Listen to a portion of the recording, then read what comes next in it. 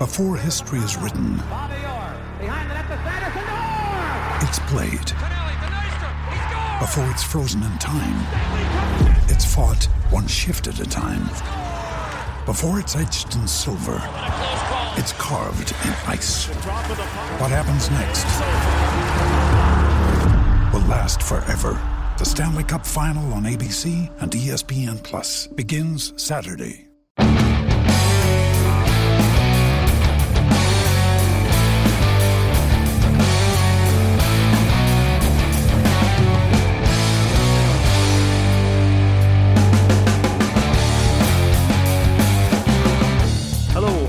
Welcome back to the Scottish Rugby Podcast. I am Cammy Black, and somewhere out there across the deep blue sea of the internet, we've got Rory Baldwin. Hello. And Ian Hay. Good evening. Gentlemen, you both well? Yeah, very good, thanks. Good. Yeah, I'm very good, thank you. Good. Well, everyone listening, if you're listening to this and you've already found us on Apple Podcast, Acast, Spotify, or the blog, scottishrugbyblog.co.uk, where you can leave us your comments. We don't get many comments under the podcast posts, so feel free to leave them and we'll pick them up. You can get in touch with us on Twitter at ScottRugbyBlog or at Cammy Black. We're on the old Facebook.com. We're on something called email, podcast at scottishrugbyblog.co.uk. And just this week we've taken the plunge and joined Instagram, which is under Scottish Rugby Podcast, just to try and attract some young folk. We're going to try something different this week. In a wholesome way. In a wholesome way, yes. We're not enticing anyone with sweets. Although I'm happy to post sweets out to people in return for listening to the podcast. Maybe we should do that. Prizes for listening or comments. Yep. Along with proof of age. Yeah. I might look into badges. I might look into badges or something over the summer break. Anyway, we're trying something different this week. There's going to be 2 podcasts for the price of one. So in this week, this episode, we're going to look back at the Canada game, and then the next episode, we'll be looking at some of the latest developments in the world of Scottish rugby, including Glasgow season ticket prices, Mini Murrayfield, and the fallout from the Keith Russell affair. Ian and Rory then, first things first, are a cappella anthems the future?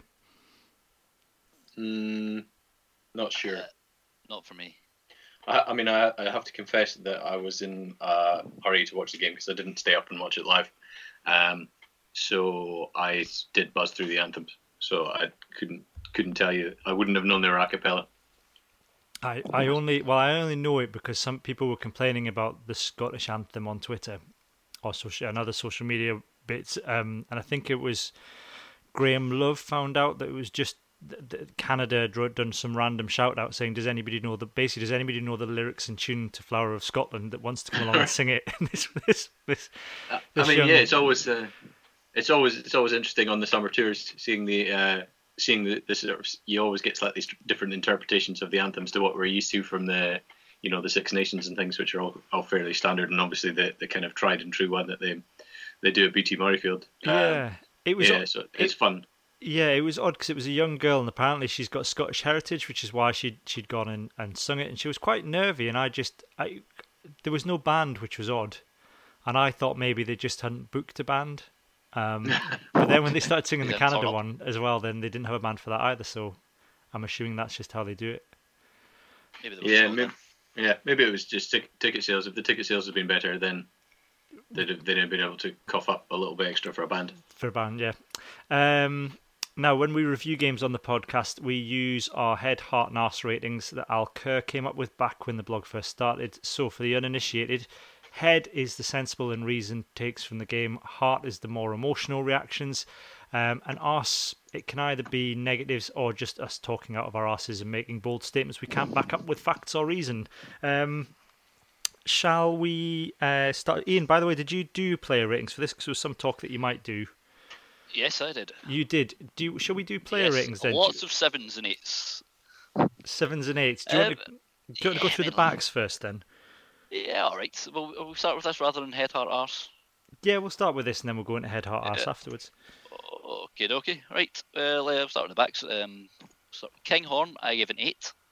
I thought he was very good. He returned some of the sort of clearance kicks with a bit of interest, which then Canada usually kicked a touch, gave us good field position, ran well with the ball.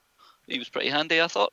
It was interesting they had him taking the kickoff The starts. Yeah, and the Yeah. kicks. Yeah, that's quite good. I suppose that's quite a good going forward to have that extra option.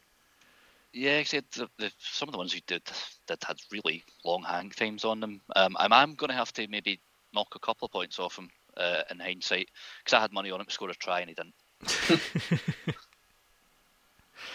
But no, I think we'll stick with 8. Yep, I think that's fair. It was only £3. Yeah. Okay, so next up, Lee Jones, who hardly touched the ball before he had to go off, and that's his tour over. I think it's a hamstring injury, so I've given him a 6. I think he touched the ball like 3 times, and he didn't make a mistake, so 6. Yeah, like something. I think it was his knee. And they've called up Dougie Fife as a replacement. Yeah, he didn't really do much. I mean, he was marking DTH van der Merwe, so I think I said it in the match report. That was probably the only player, man-to-man matchup where Canada had the edge. If Kevin had been doing one of his head-to-head things, I think that would have been the only one. Canada were in credit, certainly ahead of the game, and probably on reflection. Disappointing for Lee that he hasn't really had a chance to put much of a tour together. But it could be interesting for Dougie Fife. I think and Byron McGuigan are quite similar players. So, we might get to find out who's the better of them. Was Dougie Fife's last game the one where Israel Dag jumped over his head? No, it was Tonks. You're thinking Israel Tonks, Folau as well, yeah. And it was Tonks. No, Fife was last in 2015 was his last cap, I think, because I was looking at it earlier. Is it Six Nations England game? I'm not sure. I can find out. There was that horror game he had against France. Yeah, I think that. Well, I mean, wasn't that one of his quite early caps was pretty bad, and then he came onto a game. Yeah, you look that up, and you and Ian, why don't you tell us about what did you give Byron McGuigan? McGuigan, I gave an 8 actually. He took his try well, and watching it back, he did do a fair bit of good defensive work as well. So I'm giving him an 8. He was unlucky as well not to get the inside pass from Bennett that he was screaming for, but 8 thing for him. Yeah, I think that's fair enough. Yeah, I think that seems fair. Any update on Dougie Fife, Rory? Yeah, his last game was, I'm assuming these are in order. Ireland would have been Ireland in the 2015 Six Nations. So he played a couple of games on the tour in 2014, and then he was on the bench for France, and then started against England and Ireland in 2015, and that was the last we saw of him. He scored against France, didn't he? I think he might have done it. Yeah. Then centres, I thought James Lang showed a lot of promise. Yeah, I've actually given both him and Harris a 7. He did do some nice things to start with. He was a wee bit lucky with the sort of try pass because he got a second go at it. Did a wee bit of good bashing up through the middle. But no, he looked pretty handy. Was he on for about 50 minutes? Was it? I think so. Yeah, he was off for an HI, and there's been no update, so I assume he got the all clear. Yeah, he got the. Yeah. Harris. Oh, sorry, on you go. Well, no, I mean, I would agree. Yeah, Lang looked pretty handy. But yeah, onto Harris, I guess. He was. What did you give him? 7, did you say? Yeah, I mean that's a 7.5. I don't know. Yeah. I thought it was his best game in a Scotland shirt, but that's not really saying a lot. Yeah, that's definitely true. But as you say, it was funny because he actually in the second half in the defence, I thought he was looking pretty good. Aside from that neck roll penalty that we saw, but yeah, he was still sort of when he was getting the ball, he was still kind of pushing towards the try line a bit, not straightening it and running out of space, which is kind of what we saw from him in the Six Nations. I don't know, maybe the sort of attacking setup that they use at Newcastle is slightly different, and maybe gets a bit more out of him. But I mean, I'm sure we'll see him again on the tour.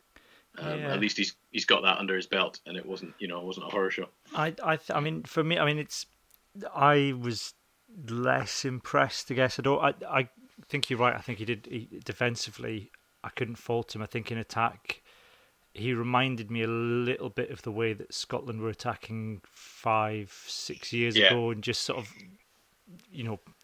running out of space. And he lacked that composure that we've started to see Scotland have. There's a bit of try line fever. He dropped the ball with the line in sight because he sort of changed his mind at the last minute at one point. And I thought that I could sort of see how he got himself in the situation with the neck roll, but yeah, I'm not sure that he answers any sort of great need or gap that Scotland have, given we've got quite a lot of depth at centre.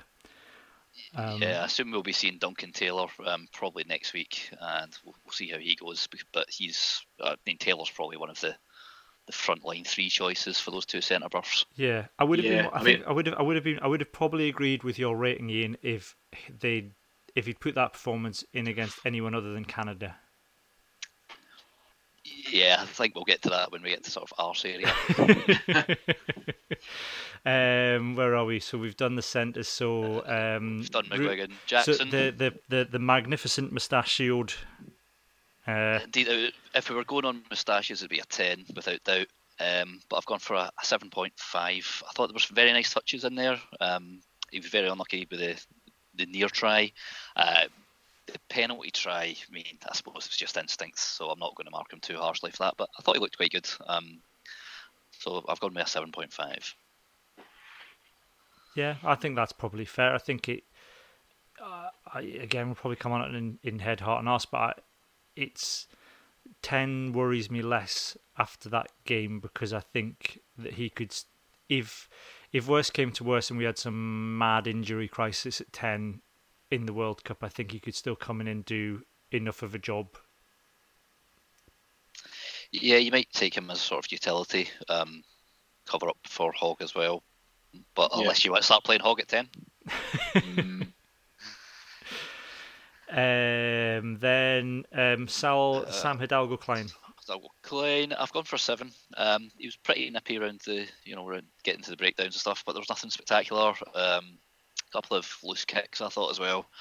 So I've gone with a 7. Yeah, I was actually really impressed by him.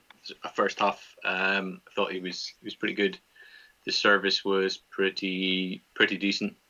I suppose Jackson, I thought had a good game, but he was almost the opposite of Harris. He had pretty good first half and then made a few silly errors in the second half, and obviously got sin-binned.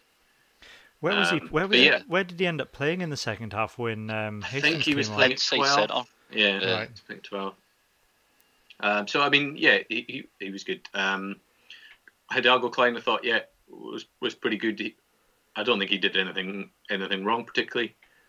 He maybe just suffered in comparison to Ali Price when Price came on, because Price just had a couple of half breaks that sort of, I guess, put a bit of gloss on his kind of half-hour cameo.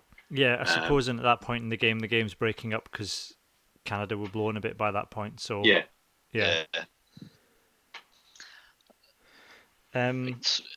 Forwards. Yeah. Should we do? Alleged man of the match, David Denton. Or official man of the match anyway, but yeah. I thought he had quite a good game. Again, it's not the toughest of opposition, but I didn't agree with man of the match. I gave him an 8. I thought the whole back row unit were good, but I thought he was outshone by his two younger counterparts. Yeah, I'd agree with that. I don't know who awarded the man of the match. I don't know if it was some sponsor in Canada, and just basically because he's tall and got ridiculous hair, they just said. Well, he's easily spotted. That quite often is that quite often makes it easier because he's recognisable. It's probably why Richie Gray used to get it a lot. But I was just thinking that myself, to be honest. Yeah, I mean, Denton, it's a funny one because he didn't. A lot of the guys commenting on the site said he didn't make too many passes, which he doesn't. That's not really his thing. But he did keep the side going forward. He gets them going forward in short bursts, I guess would be the sort of charitable way of saying. I thought he did quite well in set piece as well. But yeah, I mean, he's battering through them. The whole pack were pretty much spot on in the scrum and the line out. So I mean, it'll be what Denton wants. That'll be what he wants to kind of settle himself in there. He'll know that on the tour there's not a massive amount of competition at 8. Although I guess we'll see how Fagerson goes if he gets the nod against America. But yeah, Denton will be targeting that Argentina game, I think, for a big performance, because that could set him in, that could secure him in the squad, at least probably through to the Six Nations and possibly beyond. Yeah, and then Jamie Ritchie and Magnus Bradbury. Do you do them as a pair, Ian? All right. Well, I've given Jamie Ritchie an 8, but sort of a bit of a better 8 than Denton, if that makes sense. I'll knock it up to an 8.5. No, I thought he was really good. I've not seen a huge deal of Ritchie, but whenever Edinburgh play, I do try and watch it. But every time I've seen him, I thought he's looked very aggressive. His line speed's phenomenal. So I thought he had a great first cap. Bradbury, I've actually given him a 9. I thought he was outstanding, and he got a try as well. He probably carried a bit more than Ritchie, which is why he just shoots it over him. But I thought the pair of them worked brilliantly together. Yeah, I was, and Bradbury was he was the guy that came to light a little bit sooner, in terms of getting the starts for Edinburgh, and he was the kind of the great hope. And then obviously had his captaincy worries at the start of the season. Yes. And Ritchie got a long run of games, and I mean the first sort of probably 2 months of the season, Ritchie was outstanding. So I'm really glad that he's got his cap now. He definitely deserves it. And he had a really good game. He's a slightly bigger 7 than the likes of Hardy or Watson. So maybe what we're used to seeing, but he's reminiscent of a young John Barclay. And I guess he has captained the age grade sides as well. So that could be something that's maybe in his future too. Yeah, and this is the sort of game, I guess, that's ideal for the likes of Jamie Ritchie and even Magnus Bradbury, who's been out of the setup for a while. I mean, it was Bradbury's debuts were against Argentina at Murrayfield, wasn't it? So it's they put in the sort of performance that you would want to see from, guys that have only won a couple of caps. Yeah. Second row then, Gilchrist and Toulouse. I've given the pair of them 8s. They were both very good. Their work in the mall, getting that driving forward, I thought was excellent. They seemed to work everywhere. They seemed to be together. They were like a tag team. I thought they were both very good. Gilchrist, they both had actually some good charges with ball in hand. I thought the penalty that was given against Toulouse for having his hands on the floor was very harsh. I don't think that was what that penalty was given for. I think that was given against Ritchie. But because of the terrible camera angles, it was hard to tell. Yeah. I think Ritchie was penalised for holding on in the tackle. I don't think it was. It was for hands on the floor. Yeah. As BT and Patterson were telling us. Yeah. Yeah. But we might come on to that commentary later on. We very much may. I think that's fair for them both. I think, neither of them. Yeah. They made some good carries, but again, it's this. It's only Canada, and I would expect Gilchrist and Toulouse to have maybe done a bit more. Yeah, I would maybe knock a point off Gilchrist. I thought Toulouse was great. He threw himself about. Gilchrist threw himself about a little bit, but he wasn't quite. He wasn't quite as visible. But then I guess you look at how the maul goes. That's Grant Gilchrist's bread and butter. So I guess some of the a lot of the credit will have to go to him for that. How that went on the pitch, even with a change in hooker, pretty early on. Front row then, Dell, Brown, and was it Batty? Bergen started. Yep. Bergen started. Yeah. I've been kind of boring here and giving them all 7s because the scrum was marmalising Canada throughout the game. Whoever was starting there. Brown, he put one huge hit on Hassler. He was looking okay. Thankfully, it wasn't his head this time that got injured. He looked quite good. So I gave him a 7. Same reason really with Dell and Bergen. Scrum was working rather supremely, but there wasn't really we didn't see a lot of close quarter carrying from them or anything. They defended manfully enough, but nothing sort of amazing. So I've given them all 7s. Sorry for being boring. No, I think that's fair. I think again it's probably good for Dell to get out there and get a game under his belt, given how long he's been out for. Yeah. Well, he's been out since the Yeah, last. but also nearly to get his knee taken away from him. Ooh, Yeah, he probably deserves an extra half point just for surviving playing, hyperextension of the finishing knee. most of the game. Yeah. Yeah. Yeah, but I think those are probably fair marks. I mean, for me, the pick of the subs is probably, I would probably say, well, Hastings and Lewis Carmichael. I would think he was quite exciting. We have to. So we have to put Turner in there as well. Yeah, you're not going to signal out the hat trick hero. No, because hookers shouldn't score hat tricks.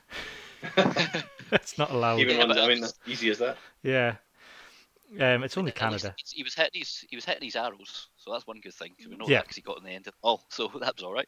No, he did put a couple of big hits in, a couple of good carries as well. Yeah, he's another one that's been out injured for a while. So again, it's good to see him put in a performance like that in a Scotland shirt. Given he's not had the best. Did he play the autumn test? Didn't he? Was he first choice? I think so. Yeah, he got injured again. He was doing well up until that. Was it not the sort of the kind of the block in American football terms on a player in one of the Champions Cup games, was it? Where he got binned, and then he got like he got ban. Yeah, a couple, and then he came back straight back and got injured straight away.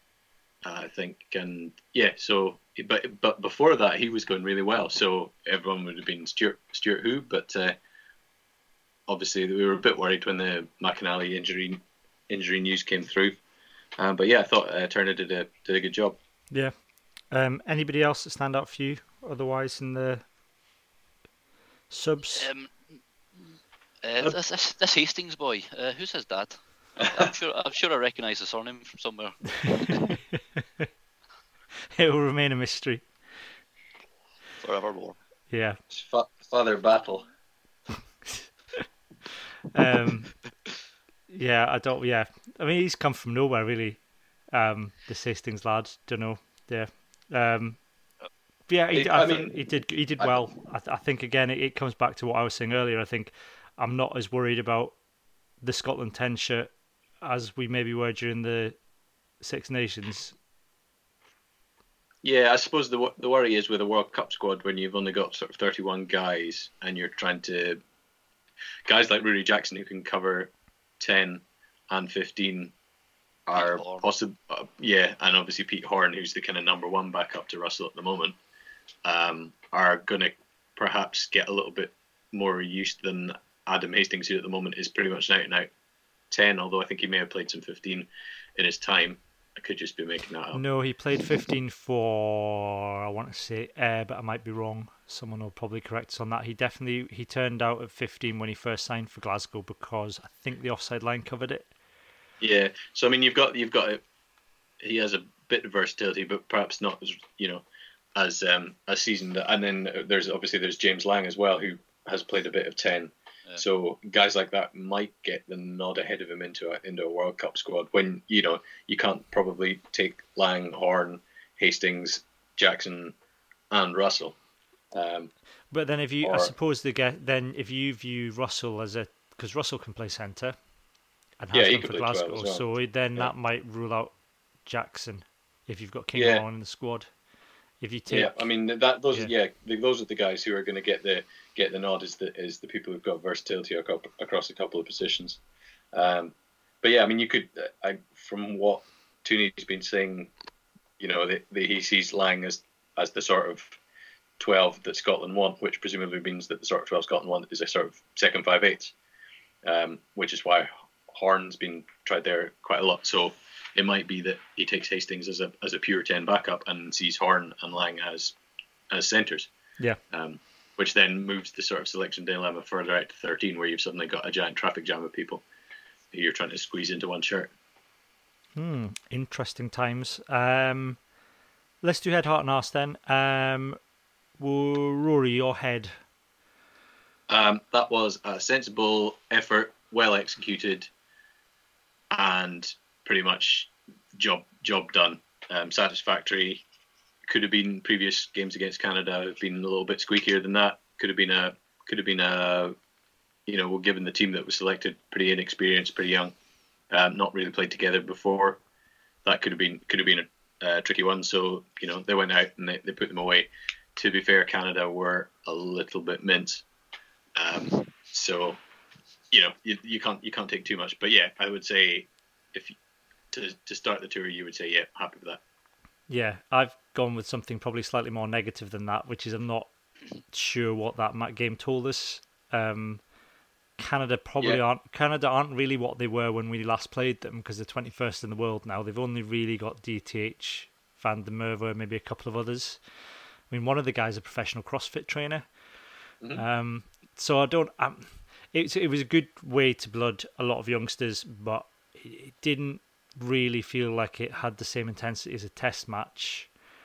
And I just if you were to put out, say, a dirt track aside against, who's it we've got in our group in the World Cup now? What's the European one? Japan, Samoa, Russia. and Russia. So if you put out ignore Russia, but if you put out a dirt trackery team against, don't know, Japan or Samoa and play like that, then you're not going to win anywhere near as comfortably. There just wasn't. It wasn't. I suppose a bit like it wasn't a real test. It didn't feel like a real test match. It didn't really have that intensity, and I think we probably should have stuck more points on them, and we probably shouldn't have conceded as many as we did. But I might just be overly negative. Yeah, it was. What have you got left for your arse, Cammy? Oh wait, just wait till we get there. What have you got for your head, Ian? I'm going more along lines with what Rory said. Yeah, they weren't a great team, but it was, for a lot of young guys playing. I think John Beattie said there was something like 9 players that were under double digits in caps that started. There's a lot of guys making their first starts. It's a comfortable, confident win. You can see that Scotland were by far the fitter team, even with a professional CrossFit guy in there. Because I think it was the 24-minute mark, you could see the director for the footage was maybe Lars von Trier or something. So he seemed to linger on a close-up of Evan Homestead about to vomit. That was after like 24 minutes, so they were blowing at their backsides quite early. Scotland just overran them. I think that's maybe why the substitutes looked so good, was because the other boys had drained them so much. Yeah. But confident professional win. Yeah. Go on then, Ian. Your heart then. Heart, it was fantastic to see the young guys like Richie, as we've mentioned before, and Bradbury, blasting other, more seasoned professionals out of the way and really putting their hands up, because the back row is a very, very competitive area, and also the fact that we were winning set pieces and being more direct. We've had this Scotland have had this tag as being the fancy dance, not earning the right to go wide. But this was a lot more direct. The set piece was worked perfectly, although admittedly weak opposition. So I think we should take a bit of solace in that. Yeah, I think that's fair. I've gone with something similar. I thought, again, all the new caps played well, and I was actually trying to think. I don't think there's now any one position that you could say Scotland lack depth in now. After that, and that's a positive. 10. Well, even 10 when you think about, like we were saying earlier, if you consider you've got Russell Hastings, who, I think that game showed that he's perfectly capable of playing at that level. Got Lang, who was coming in at first receiver during that game. You've then got Horn. I don't like Horn at 10. I know, but it's not. But like, if you're working down, if you're in a World Cup with an injury crisis, working down. He's such a nice boy as well. I met him once, and he was such a nice guy. I did say to him, no, I don't think you should play at 10. Oh, really? And what did he say? Did he say, yes, Ian, I agree? He absolutely did. But this was before I was a famed rugby blog journalist, so he didn't pay any attention to my criticism. He will now, of course. Yeah, that's not like the time when I told Peter Hook that I thought World in Motion was a terrible song, and he agreed with me. But again, you've got, even then, after that, you've then got Kinghorn and Hogg at 10. Of course. Yep. So yeah, there's always that. But yeah, no, I thought Lewis Carmichael, I would like to see Carmichael get a start actually against the USA. I thought again, it was hard to tell whether or not he looked particularly impressive because Canada were absolutely spent by that point, or whether or not, that. I think he, except from the try, that fake, that dummy he sold in the 83rd minute was sublime. Yeah. And he's like the forward equivalent of Sean Maitland, as he just looks like he's running really, really slowly with like these huge lolloping sort of like bounds, like he's walking on the moon, but actually was covering a head. He almost like just took one step and covered half the pitch. It's ridiculous. But yeah, I'm quite impressed with the depth that Scotland have got. Now I think John on the blog said Carmichael, Bradbury and Ritchie really put a marker down. Ritchie's improved immeasurably over the last year. Like the look of Lang in the backs, but no blame can be apportioned as this was a patchwork of back selection. Made more interesting by Lang's injury. Who plays next week? 10 next week will be interesting. Can't really understand the criticism of McGuigan. Big and strong, excellent scorer of tries. So that was John on the blog. Rory, your heart. Yeah, much the same as what the guys have said. I thought the pack were really good. Turner's performance was great to see. Bit of depth at hooker. Now that that kind of the logjam behind Ross Ford is cleared, there's actually there's three guys genuinely challenging for the same shirt. I think we'd all agree that McAnally is probably the number one at the moment, but he wasn't. It's not so long ago that he wasn't. So you can see that situation changing, and to have three guys, you probably need at least. I would say they usually take three in a World Cup squad. So to have three young guys who are all in form, I hope that can continue. Carmichael, I agree what you said about him. I'd love to see him get a start. I think he's a kind of very modern lock, sort of, I want to say in the Maro Itoje mold, but not really, because he's got attitude or disciplinary issues, shall we say. But yeah, maybe like a Brodie Retallick or one of these guys, kind of fast and dynamic. Sort of, Ben Toulis is quite similar, but Carmichael's a wee bit slighter than that. He's young, but he's also got that experience of Super Rugby and stuff. So yeah, he and Jamie Ritchie could be future sort of Scotland legends in the making that we're just seeing kick off their careers now. I like the Ross Ford Logjam. Sounds like a flume at a swimming pool. In Selkirk. Yeah. Selkirk, got me no baths. Come and ride the Ross Ford Logjam. Let's do ours. I'll start. I mean, mine's is I couldn't really think of one. I just went with David Denton and Ben Toulis's hair. Yeah. Just because they both look like they've walked off the set of a Thor porn parody. So then I just spent this afternoon thinking out the name of. I've got it. It's easy, but I don't know if we're allowed to say it. What? Say it. Surely it would be Thor Ragnarok. Oh no, that's good. I think we'll be all right with that. I'm going with Thor Ragnarok hard. I also had Thwor. And it's a 70s one. Yeah, and I had Avengers Infinity War. Nice. That's good. So yeah, I apologize that it's offended anybody, but I don't think there was anything that would. It's all innuendo. It's fine. So Rory, your arse then. My arse is the backs were worryingly, and I'm not sure if this is a word. I suspect it's not. Unclinical. Where was the chaos? The pack were good. We've mentioned that, but the backs actually. I mean, it was a makeshift backline. Yeah, but they weren't. They didn't have that cutting edge. They looked a little bit sort of. It was a bit pedestrian. Like you were saying, they were attacking a little bit like how Scotland used to attack in the bad old days. I mean, there were some bright spots. Lang looks pretty good. He's a 12 that can distribute or take it to the line. Horn does that quite a lot as well. He takes it to the line, but you always worry he's going to get broken when he goes into the contact. There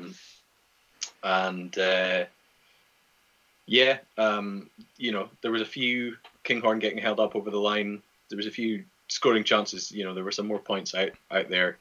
There's quite a lot of teams that put 50 points on Canada recently. I think Brazil might be one of them.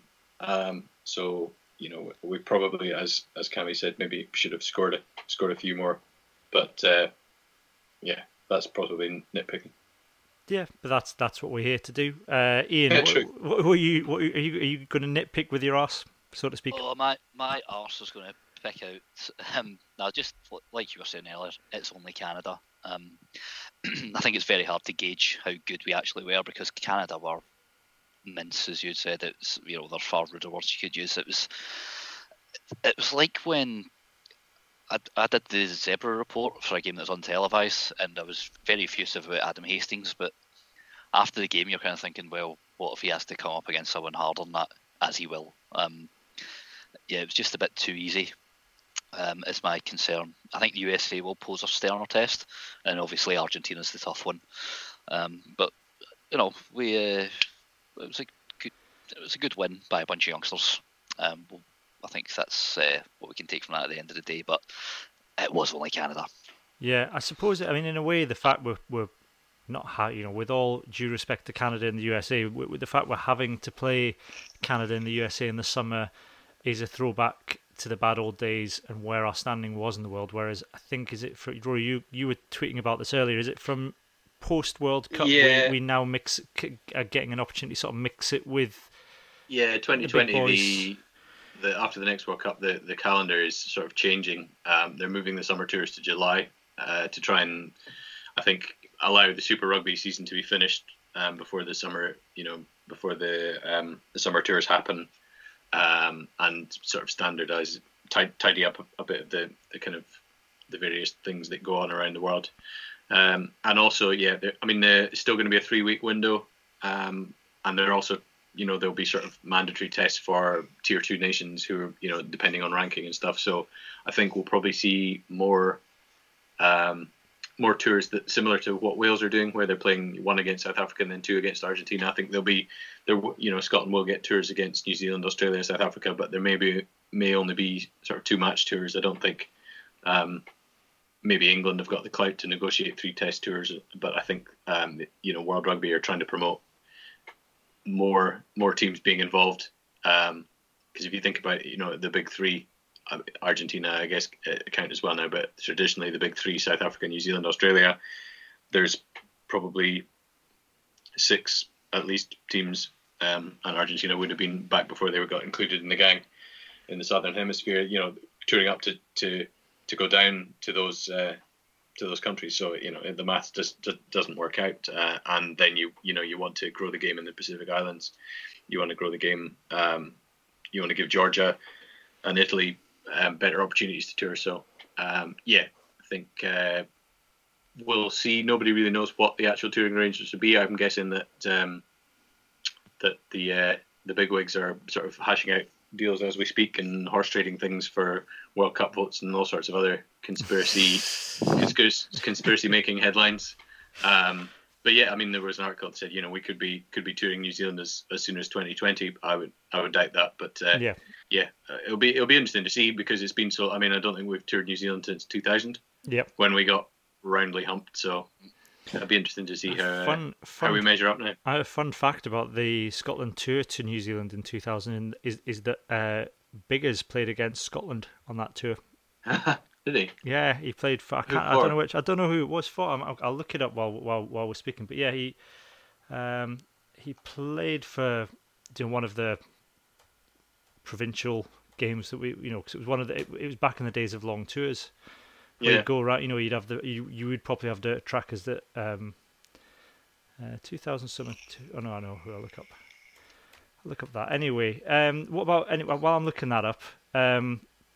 Changes for America, then the US, Ian. Obviously, there's going to be changes. I've said that, but anything you'd want to see?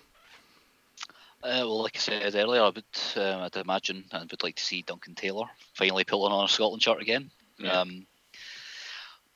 I think it maybe depends on who's taking a bang or not. I'm trying to think of who's in the squad.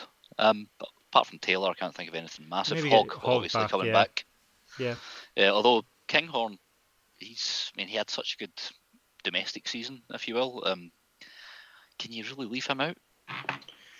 Yeah, it's a tricky one, because it's almost like this is almost another development game. But if you treat it like a development game, then you run the risk of going into the game against Argentina, who are going to be fired up, possibly having been beaten by Wales at least once or more. Kind of undercooked. They've got the Jaguars or the Jaguares, or the Jaguars. I don't know. Jaguares. So they're all going to be massively familiar with each other. So you don't really want to be suddenly putting a kind of undercooked team with Stuart Hogg, who's maybe on a different level to the rest of them, sort of in, and nobody knowing what anyone's doing.